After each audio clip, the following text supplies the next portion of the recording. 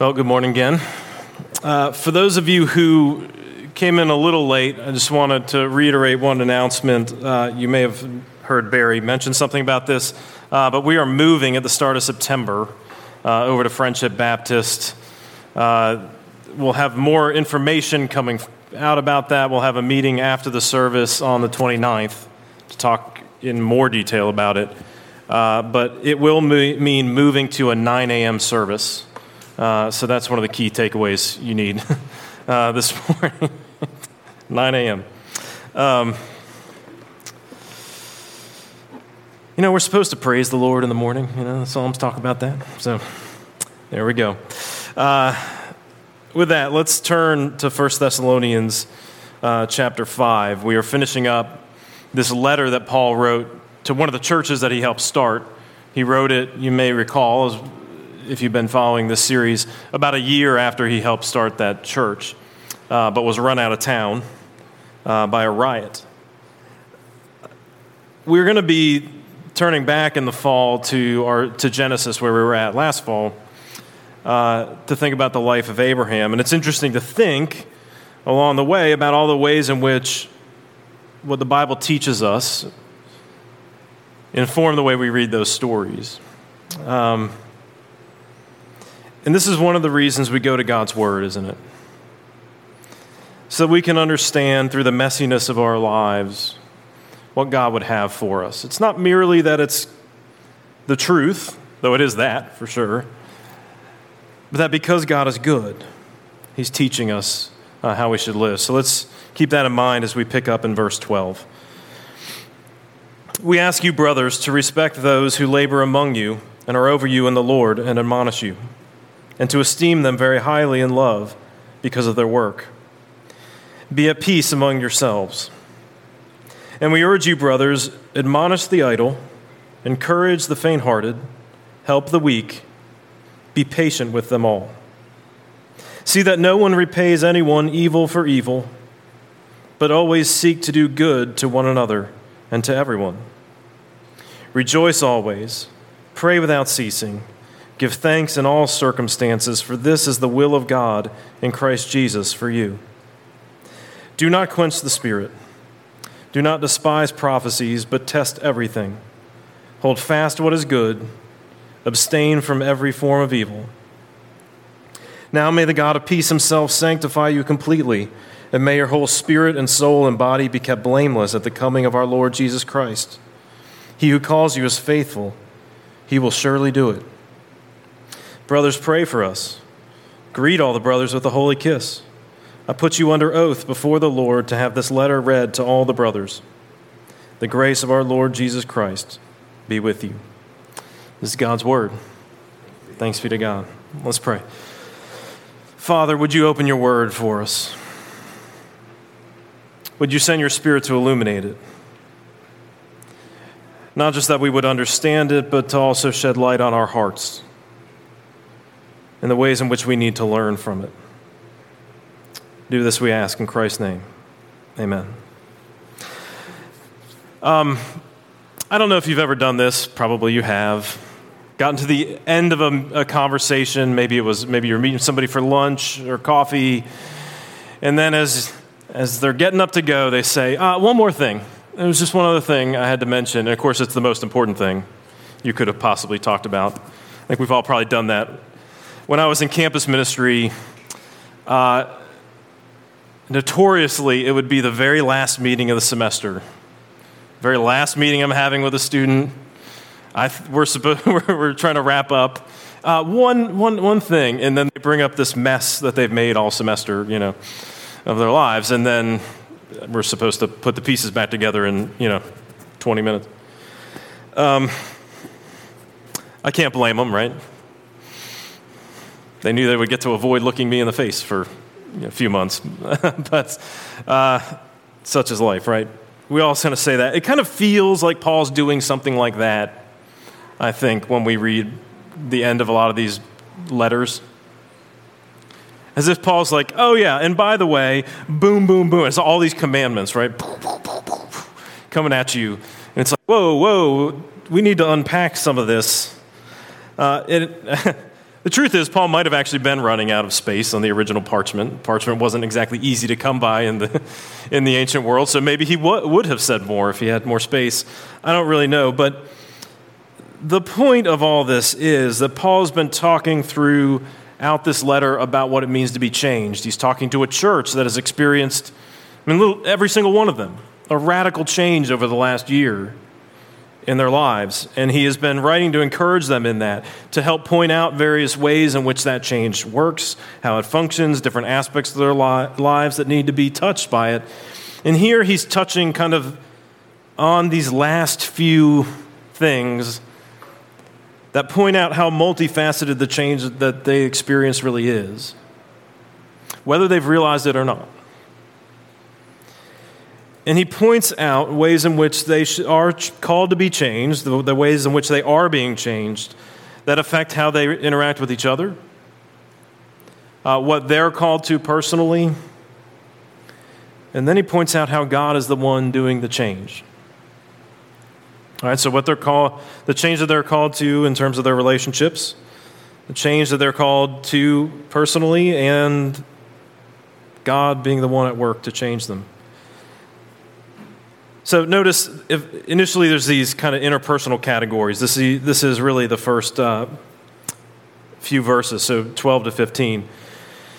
Paul ended actually the previous section, you might remember from last week, by saying, therefore, encourage one another and build one another up. And we talked about how Paul keeps coming back to this idea of encouraging one another. And that seems to be the pivot into these last closing comments.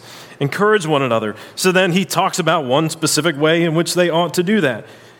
In verses 12 and 13, to respect and esteem their leaders.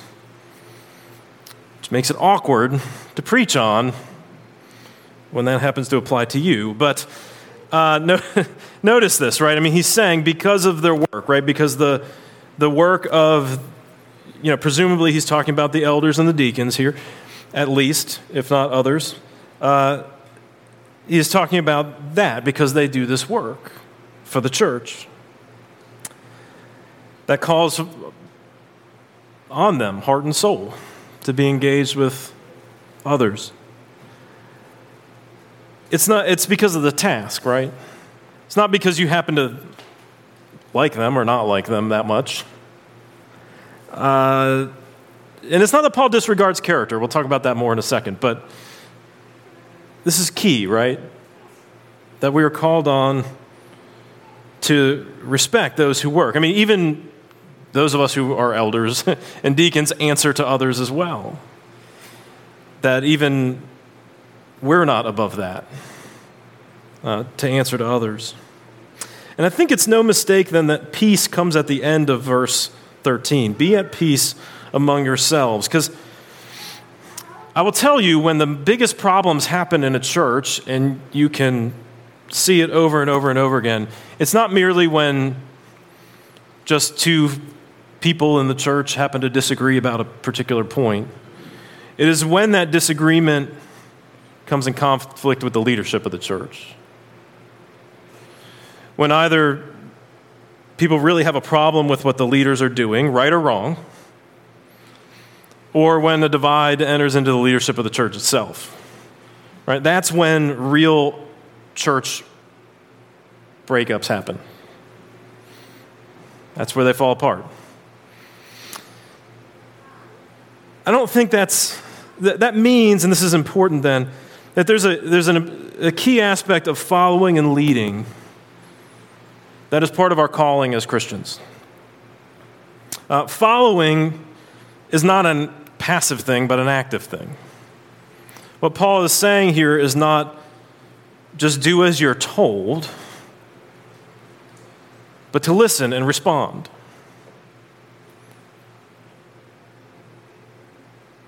It's important, right? That means what it means to be somebody who's a member of the church isn't just to simply, obviously I'll sit there as a bump on the log every Sunday morning, but to be engaged with what's actually being talked about, what we're being called on to do. And it's not a mistake then that Paul in Ephesians 4 will say, look, those who are called and given gifts to be different leaders are called to do this in order to equip the saints for the work of ministry. In other words, the work of, sometimes we talk about like pastors as people who are in ministry. Well, the ministry is the work of the church. I mean, there's obviously a specific task in equipping, but the ministry is the work of the church. So even following is still an active calling. And of course, Paul, and look, you can read Paul's other letters. Paul is not unaware of how imperfect the church is. I don't know if you've read 1 Corinthians in a while, or if you've read Galatians in a while. These churches are unbelievably messy. Huge mess. I mean, I'm not even going to get into the whole Corinthian thing, but that is a huge mess. Paul's not blind to this fact, right, that the church is imperfect, that the church is pretty messy. And I will say this, he is not unequivocal. He's not saying no matter what, follow the leadership. But he is saying that following is not optional. You understand this? Again, that applies to me as well. I mean, I'm answerable to others. That's why we have a Presbyterian system. I'm not going to get into the whole thing, but I'm answerable to others just as much as anyone else. And that is what we're called to do, is submit to that. It's not optional. And there's plenty of people who skip around churches, and everything's fine until there's something they don't like. Or maybe something they disagree with. Now, again, Paul's not unequivocal. There are times where Paul, I think, would tell you it's the right time to leave a church. But is that merely because we changed the carpet? We don't even have carpet here. And it wouldn't be up to us to change. But you get what I'm saying, right? Like these minor issues where there's certainly leeway to have a difference of opinion or a different viewpoint or a different preference are certainly not the places that we need to be leaving and fighting over. But sometimes those differences seem so big, right? And that's the moment to recognize that you're the one being called on to deal with your own heart. Now, there is that flip side of leadership, and I'm not going to leave that unmentioned. Paul and the whole of the New Testament actually do talk quite a bit about what it means to lead. You can go back to Acts 20 and Paul talking to elders at the church in Ephesus. You can go to 1 Timothy 3 or Titus 1 where it talks about those who are called to be elders and deacons and what they're supposed to be like. You can read really all of 2 Timothy is about Paul telling Timothy what he should be as a minister. It's daunting. So there's a ton that's there about it. And Peter talks about it in 1 Peter 5. We could go on and on. You get the point. It comes up over and over again. And really what is emphasized over and over and over again whenever Scripture talks about leadership is character. Above everything else. Character and accountability to one another. And those really are the places, I think Paul would tell you, are the deal breakers. There's a fascinating, kind of heartbreaking podcast. It's like a short run podcast that Christianity Today is running called The Rise and Fall of Mars Hill, which was a church in Seattle. It grew up in the late 90s through the early 2010s, and there was a bunch of scandals and really problems from the top down. And one of the things that they keep coming back to is that because they had a lot of success, at least numerically, and probably some real people's lives changed, even in the midst of it. And because people seem to have certain gifts, right, they kept getting a pass on the issues of character until it was too late. You have a right, in other words, if I can put it in the most American terms,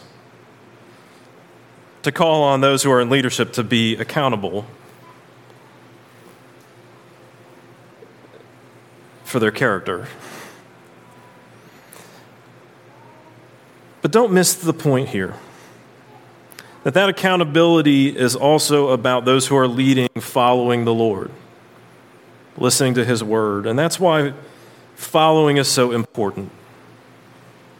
Whether it's me, whether it's the elders, whether it's anyone else in this church, right, is following God's word. And that's what makes for faithful leadership. And that ought to be the kind of leadership we can respect, even if we disagree on a few choices along the way. Well, again, as Paul's thinking about his concern for others here, he talks about the leadership dynamics, and then he gets into the questions about, in verse 14, people who are difficult to deal with, and then verse 15, people who are sinful. And notice this in verse 14. He gives us three categories of people. The difficult people, those who are idle, those who are faint-hearted, and those who are weak. I'm saying they're difficult, and I mean that from the standpoint of if you're somebody dealing with them. I'm not saying they're intentionally being difficult, but this is a kind of a scale, right? And you notice Paul's verbs that go along with it. They're stronger at first, and they get gentler and gentler, right? So the idea of somebody being idle is somebody who knows what they're supposed to do and just kind of doesn't do it. They know what they're called to, but they're just not engaging. So Paul says to admonish them. At the other end is the category of those who are weak. And elsewhere where Paul calls people, somebody or another, or some group of people in the church weak, he means that they don't have a firm enough grip on the truth of the gospel yet. That they don't really totally understand what the implications are. So those are people that need to be helped. Be helped along, shown what they're supposed to do, taught. Right? This is what weak means. And in the middle is the category of the faint-hearted, who need to be encouraged. And these are folks who largely know what they're called to, but for whatever reason, the circumstances of their lives, they're discouraged. They need to be encouraged, right? Come alongside of. So all of them, and this is important, all of them need to be dealt with patience. Did you catch that part? Whenever you're dealing with somebody who's difficult in the church, we're called to patience. Meaning we've got to slow down. You may not actually understand which type of person you're dealing with. You have to actually think through what's going on in their lives, engage their lives enough to understand. And verse 15 gets into those who are sinful, though. And Paul says something here that he says in a number of other places: do not return evil for evil, but always seek the good. And I think we know that, and that seems obvious enough as a principle. If I were to ask any of you, do you think you should just respond evil for somebody? Of course you would say, no, I shouldn't do that. And maybe we flatter ourselves sometimes that we don't do that. But we usually do. And Paul's, of course, echoing what Jesus taught in the Sermon on the Mount, right? You've heard it said, you shall love your neighbor and hate your enemies, but I say to you, love your enemies and pray for those who persecute you, so that you may be sons of your Father who's in heaven. So you can actually express the heart of God in love for those who are your enemies. Now, Paul's not saying that we don't have to confront, that there is an appropriate time for that. He's not saying that you need to perpetually go on being a victim. But he is saying respond with what is good. And sometimes accountability and that sort of thing is the right kind, the good response to somebody. They may not like it very much, but respond good for evil. But, I mean, how many times do you hear the narrative, well, she said this to me, so I said, or he did this to me, and so I did X. Now, that's what your kids tell you when they're fighting. But adults, though they dress it up a little more, say the exact same thing. It's still the same narrative, right? This person did this to me, so I did this. And that's, of course, returning evil for evil. But the Bible teaches us to distinguish then, or to be patient enough to distinguish the difficult people from the evil people, so we're not lopping off the heads of those who are just not easy to deal with. But even when we deal with evil, to answer it with good. And that is hard because that always is sacrificial. And again, that doesn't mean you need to necessarily stay in the place where you're a victim over and over and over again, but there is something sacrificial in answering evil with good. And at the very least, it is the delicious taste of revenge that we're giving up. And we are giving up the claim on what we had, whether that was your reputation or some piece of your reputation, whether that was something you lost that's actually material. But the gospel teaches us to leave those things behind. Because what do you have to lose if you're in Jesus? Really? What do you have to lose? And the gospel teaches us to see ourselves as sinners first and foremost, on our own, before God. Who are we to think of ourselves as better than others? Even when we're redeemed and we're in Jesus and we've been forgiven, we are still a work in progress, just like anybody else.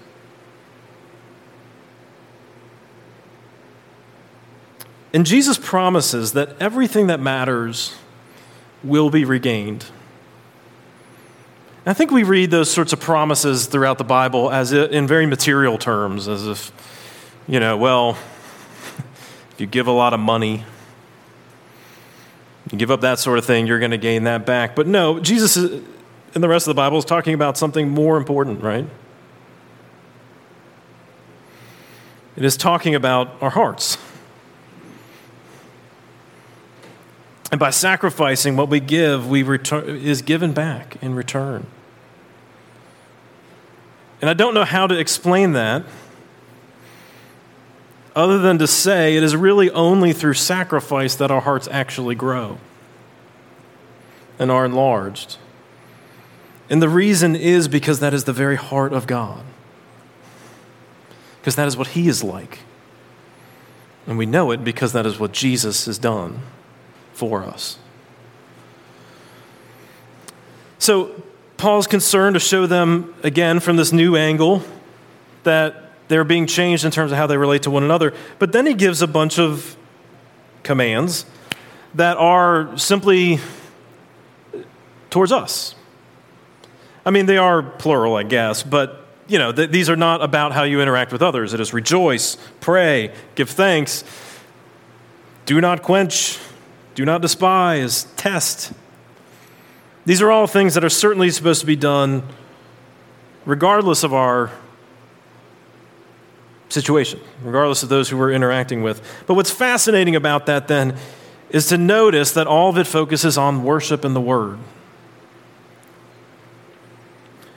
So again, verses 16 through 18 tell us to rejoice, to pray, and to give thanks.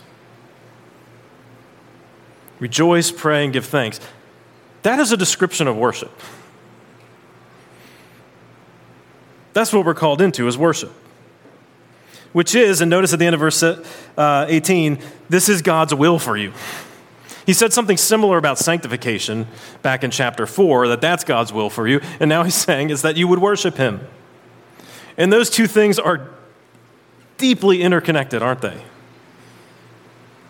Being changed and enjoying being in God's presence. They're connected. And I think this is why then he says, don't quench the Spirit. In other words, the idea is of a fire, right? Putting out a fire. Don't quench the Spirit in verse 19. Instead, here he moves on to the word in verse 20 through 22. Listen, don't despise prophecy. So listen to the word and test it. Now, we're messed up a little bit because most of us, even if you know the Bible pretty well, probably mishear the word prophecy. Most people, when they hear the idea of prophecy, they think of somebody going to an oracle to get the future predicted for them.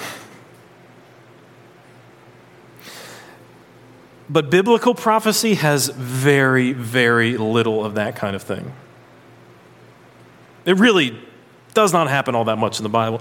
Instead, what you hear the prophets doing is going back to Scripture that has already been given and riffing on it. You want to do a little exercise in this? You should read Deuteronomy and then read the prophets.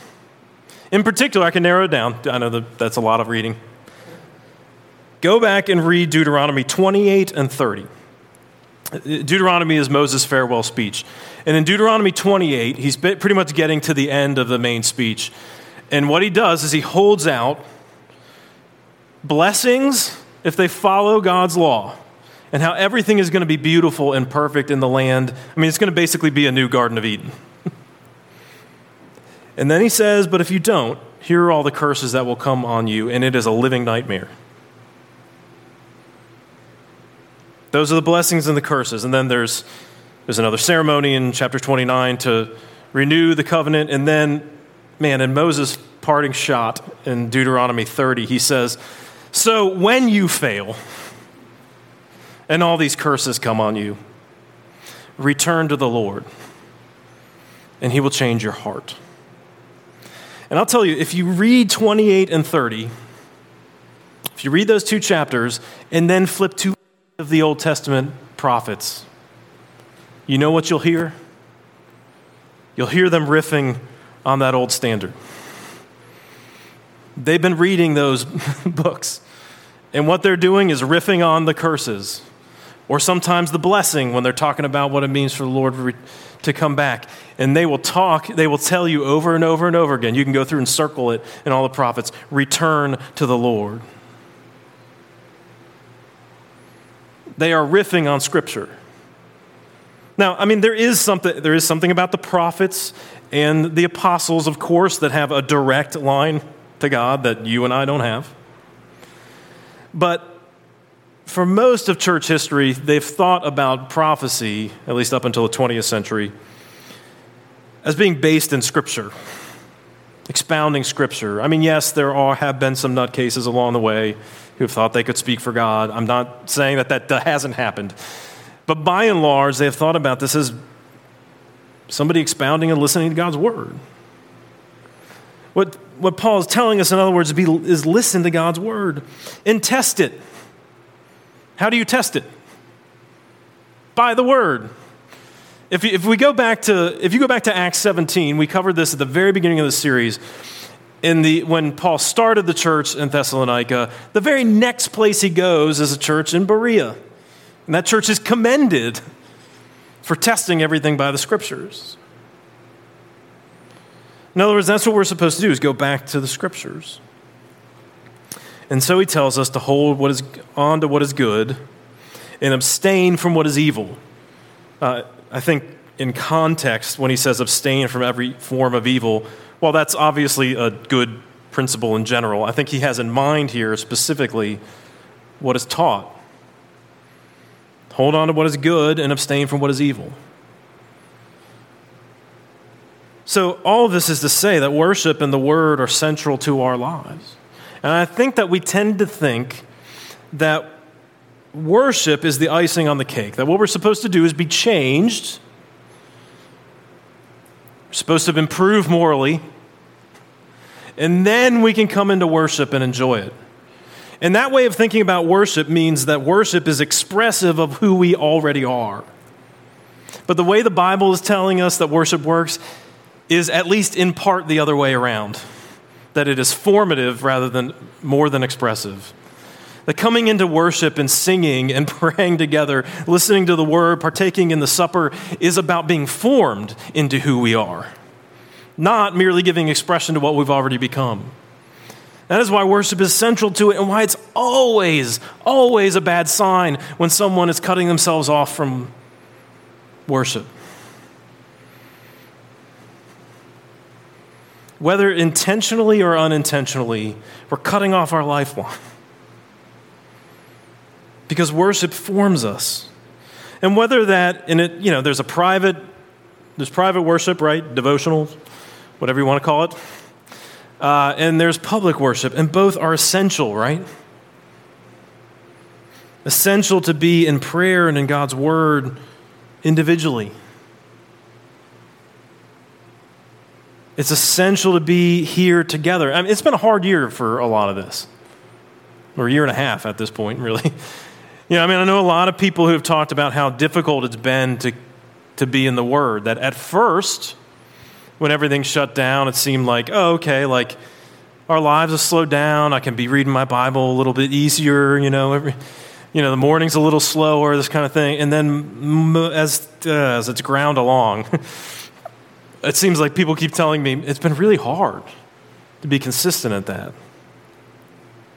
And look, being here in worship has been hard. We haven't had childcare in a year and a half. We have different rules, which are not always easy, and some of us find them very frustrating to deal with, and I get it. And I get the fear as well, and I'm not saying that we ought to forget all those things right now. But we ought to be asking the question, is worship the priority of our lives? Because I can guarantee you this, Paul's been talking about the end of time in the previous couple of passages we've read. And if you want to know one thing that will be a constant now and into eternity, is that we will be worshiping the Lord. There's one thing I can promise you that is going to be a constant in terms of your life and what you do is worship the Lord. Now, in the future, it will be done without sin and a whole host of our limitations, and it will be with people from every tribe and tongue and nation. Obviously, it'll be much more beautiful then, but this is the time to get ready. This is why worship is so formative. It's about getting us ready for what we are called to, both now and into eternity. And worship is, of course, rooted in the Word. Right? It comes back to God's Word. And I don't know, again, I've heard from a lot of people that that's been hard. But for many of us, there's a temptation to sort of move away from that, because the Word is hard. I don't mean that it is bad. I hope that's clear. I don't mean that it can't be understood, but it isn't always easy. There are some difficult sections of it. Some of you might be saying there's a lot of difficult sections. I don't know. A lot of us prefer to move towards a more kind of spiritual but not religious style. We all swim in those waters, even if we know that that isn't the right way to do things. We all kind of live in those waters, and we imagine, again, a kind of relationship with God that is not tethered to His Word.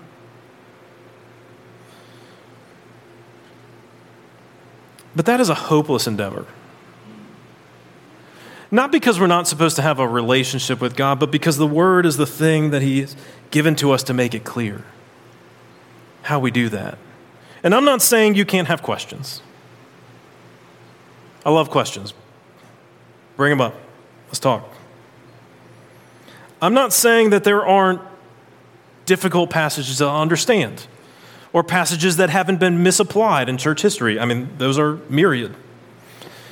I'm not even saying it's easy to just agree with everything that you know it's teaching. I think everybody has that experience of feeling like, I don't know what I'm supposed to do with this. But God gave His Word so that we can understand who He is. And that is the inroad. That is the breaking of the silence between us and what is infinite, eternal, and unchangeable. It is his word. And it's on the heels of that Paul closes the letter by reminding them that it is God who works. And notice this, there's really two blessings here, verses 23, 24, and then verse 28. In between, he tells them a last couple of directions, right? Pray for him as an apostle. This is verses 25 and through 27. Pray for him as an apostle, greet each other. The kiss thing is obviously a culturally specific idea, but they're supposed to greet each other lovingly, and they're supposed to make sure this is read to everybody. So there's kind of the last few directions, but on either side of that is a blessing, right? And verses 23 and 24 are recalling themes that Paul's already talked about. He's talked about peace. He's talked about being sanctified. He has talked about the coming of our Lord Jesus. He's drawing on all those different themes, bringing them together, right? And blessing them in those things. And reminding them that it is God who is faithful to bring it all about. That however difficult it seems, God will see it through. And then the last word in 28, the grace of our Lord Jesus Christ be with you. Because that is the last word. It is the first and the last word of the good news of Jesus, is God's grace.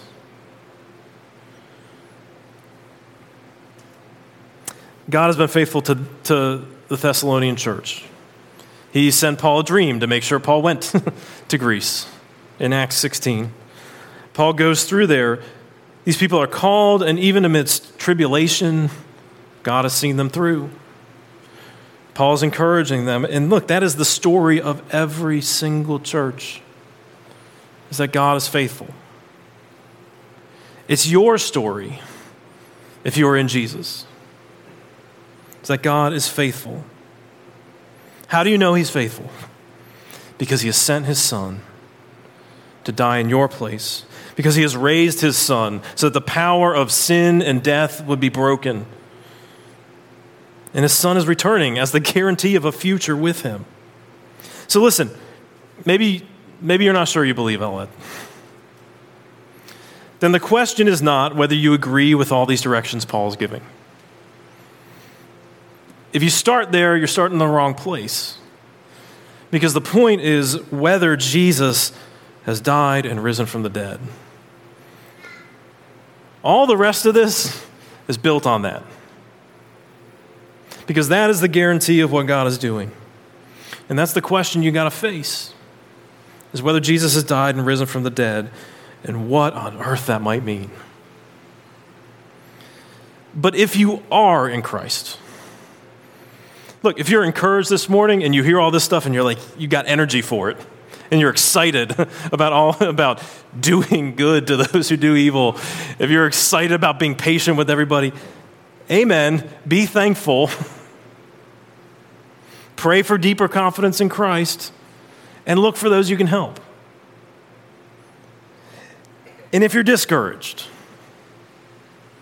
which I imagine might be a lot of you, if you're discouraged, then be reminded that it is Jesus who has died and risen from the dead for you.